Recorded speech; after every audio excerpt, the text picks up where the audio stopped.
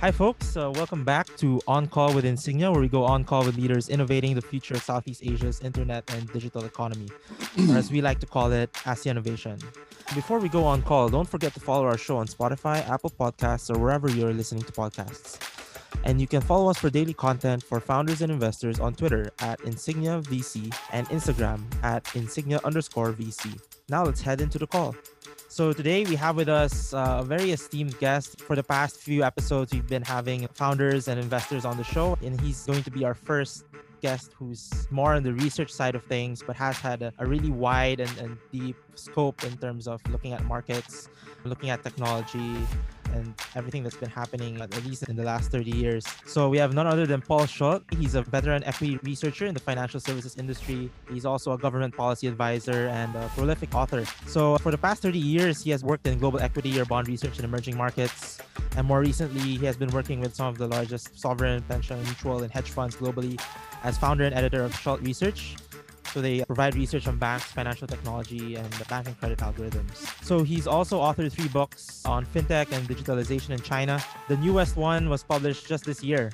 So congratulations, Paul, on that one. The digital transformation of property in Greater China, which we'll be talking about in this podcast. So he has also taught nearly 2 decades of MBA and graduate programs from Tufts University to HKUST to Zhejiang University in China, and is a regular source for publications like Wall Street, New York Times, Financial Times, and The Economist.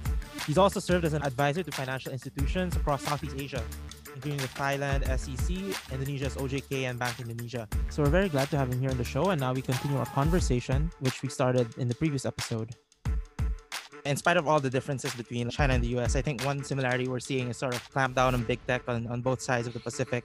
With the US, all these like congressional hearings, for example, and then China, these big swing actions towards Ant and Tencent, for example. So given the stage that we are right now in Southeast Asia, as we have larger and larger companies and more consolidation, as you mentioned, what can regulators in the region learn from what is happening in China and the US? Well, let me tell you what I think happened to Ant. When the BSN was being rolled out, all the major companies were very cooperative with BSN, which was based in Beijing, coming from basically the State Council and the China Information Service, and a 5-year program. And this is the state. Everybody participated in that, including Ping An, including Tencent, including Huawei, including Baidu, everybody except Ant. Ant was going on its own way. And I think that was not welcome because Ant never joined the consortium. And I think people were like, oh, really? Well, are you going to try to challenge the 5-year program? I think it was taken as an act of bad faith. And then when you insult the PBOC, you're going to get it. And I think that's what's happening around the world is please don't think you're a country or we will put you in your place. And so that's what happened to Ant.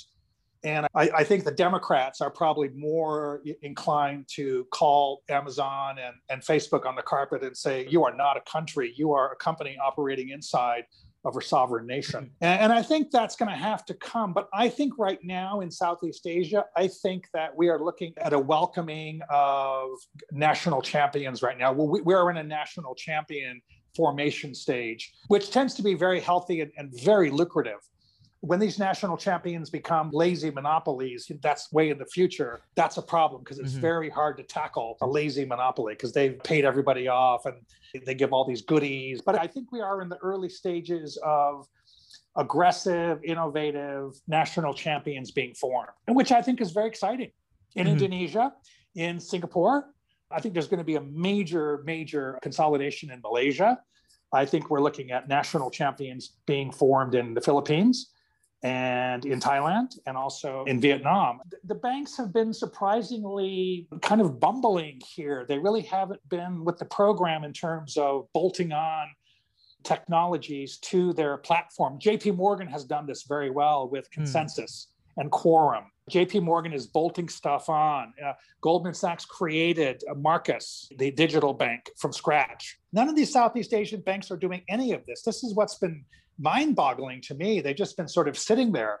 And I'm really struck by that. Which is arguably good for the fintechs. Yeah, I think that's correct. But suddenly, if the regulator comes along and says, hey, look, you guys, you need to get with the program here. One of you banks is going to have to swallow up one of these guys and really wake up. And so we'll have to see how that works out. But it's striking how governments have been how do I want to say this? Governments and regulators have been sort of, hey, you banks, you should do something, and we're not going to tell you what to do, but you better get cracking here. And by the way, look what's going on. And we're giving these licenses out to fintech companies. And don't you want to do anything? Do you want to call us?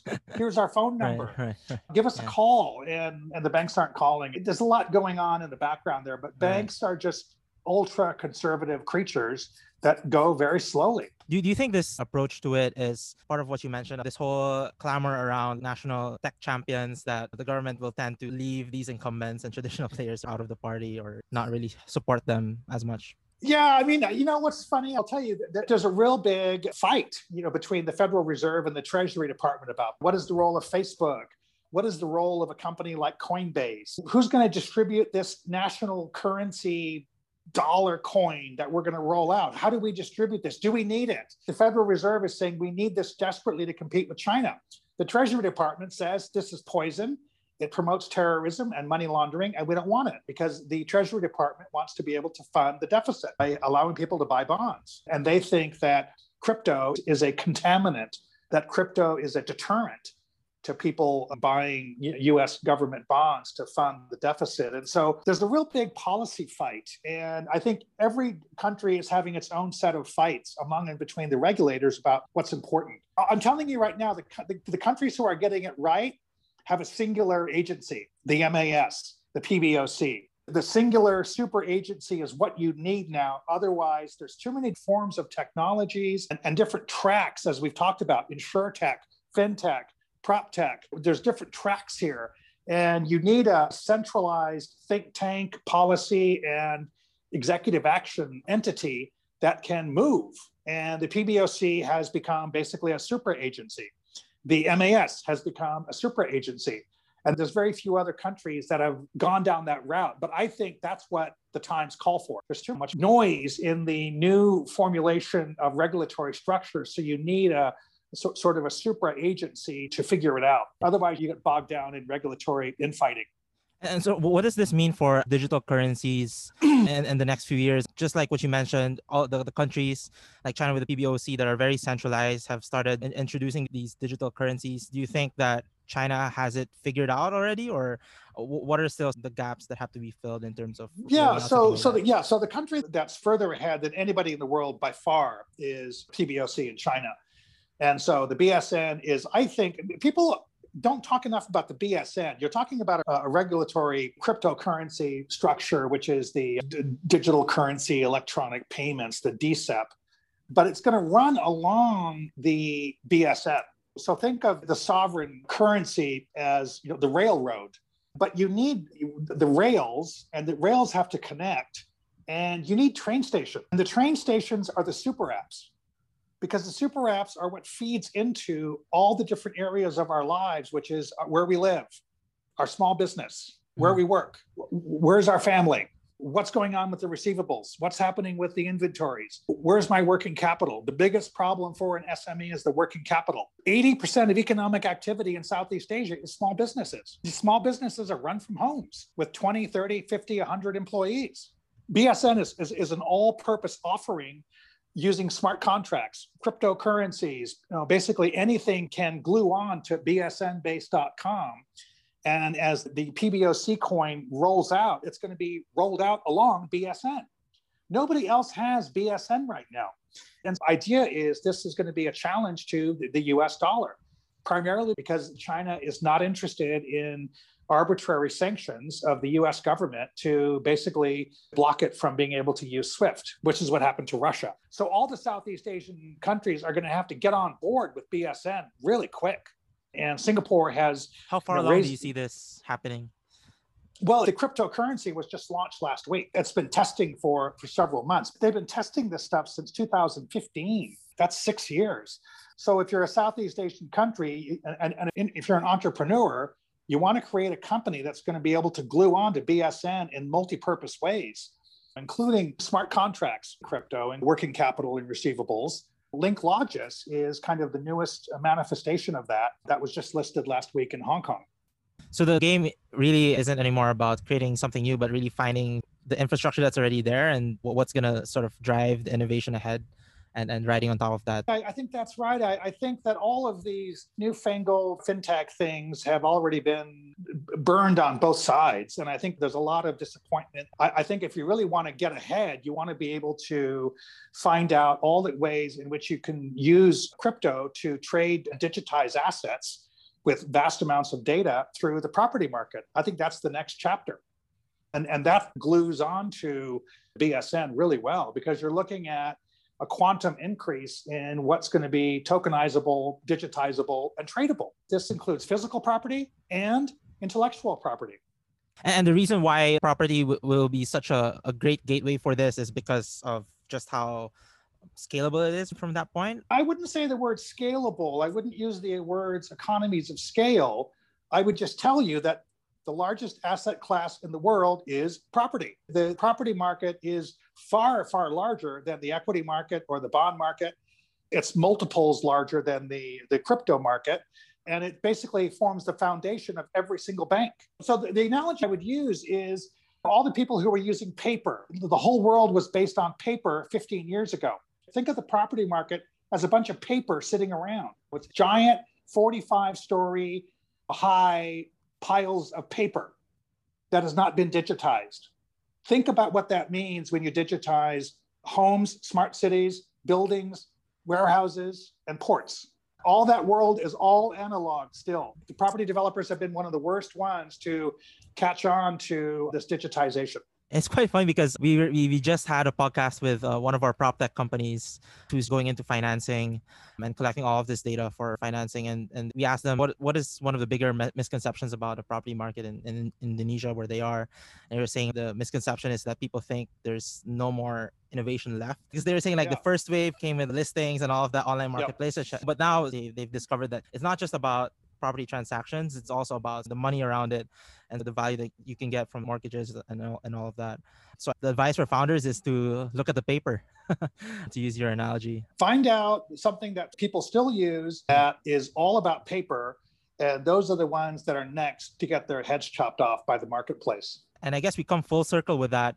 To wrap things off, we've had a very serious conversation these past few minutes, but I'd like to be a little bit more lighthearted as we end it. So we're going to a rapid fire round. Are you ready, Paul? Yes. All right. So if you could be in the shoes of any leader or CEO for a day, who would it be? I think one of the guys who just keeps on getting it right over and over and over again. I would like to spend a week with Peter Ma at Ping An. What's your favorite book, apart from the ones you've written? The books I'm reading right now, Kinzer, one of the great new historians, ex-New York Times, Pulitzer Prize winner, great author. And some of his books called The Brothers, about the Dulles brothers, about overthrow, about the sort of abuses of the U.S. political military regimes around the world to overthrow governments that were just not doing things that were kosher for the private companies that basically ran the government in the 50s, 60s, 70s, and 80s. And I think we're seeing a lot of that right now. And I think people are tired of that treatment by the US government and its abuse of its hegemonic powers. What's the top misconception people have about China tech? That it's this top-down monolithic thing that just gets money poured into it by the government and the military. The 5-year programs are very bottom-up, and there's a tremendous amount of input from the private sector. The 5-year programs are why and when. And then the private sector is like, okay, what do we do with this? The 5-year plans are baked in the cake. They don't change, and it gives a huge amount of signals to the private sector to create these things. Governments around the region should be thinking more about giving better signals to the private sector. And then what's the top misconception people have about distributed ledger technologies like blockchain or tokenization? Yeah, like I said, I think that they're applying modern monetary theory to Bitcoin and saying it's not a medium of exchange, it's not a store of value. That is just such nonsense. The crypto world is a world of smart contracts and programmability. And this is the massive thing people miss about the blockchain rollout of BSN. It's not just for the digital coin of the central bank. It's not for crypto coin. It's for multiple uses. There's like 15 different uses of BSN, and it's going to cause the cost of doing business with China to collapse. Certainly easy to miss the big picture, I guess, when all the talks about digital currencies. Something a little bit lighter. What's your favorite item at home? I know we've been spending a lot of time at home these days. Favorite item at home has been my iPad because I like to read books, and it's been so awful, this COVID lockdown. I've just been reading a tremendous amount of books. And so my Kindle is my best friend right now. And my doggy, who I run with every day. I'm running with my dog every GD day, So that's something I do with my dog every day. So my dog keeps me sane.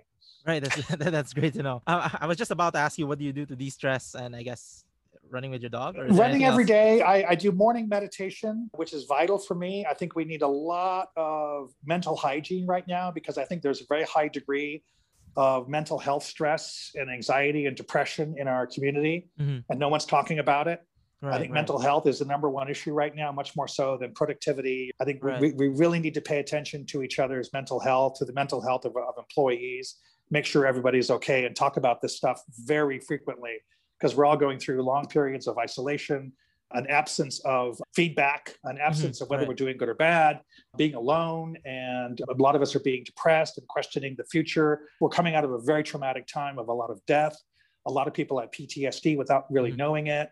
We need to focus on mental health for everybody. Definitely agree. And you've been in Singapore for quite some time already. What's your favorite Southeast Asian delicacy? Oh, there's nothing better. Thai food is the best food in the world. Is there a specific dish? Yes. Minced pork in lettuce cups. Ooh, okay.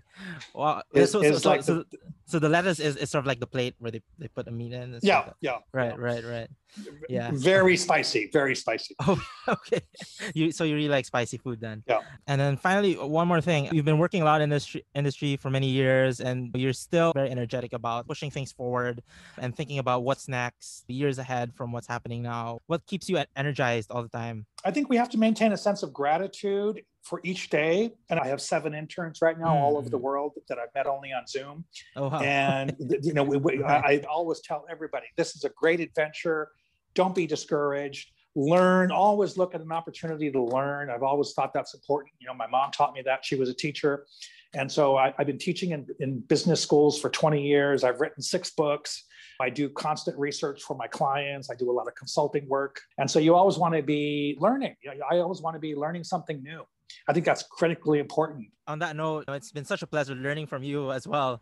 And we've touched on a lot of different topics, from blockchain to regulation to the future of fintech, Southeast Asia, tech ecosystem, and all of these things.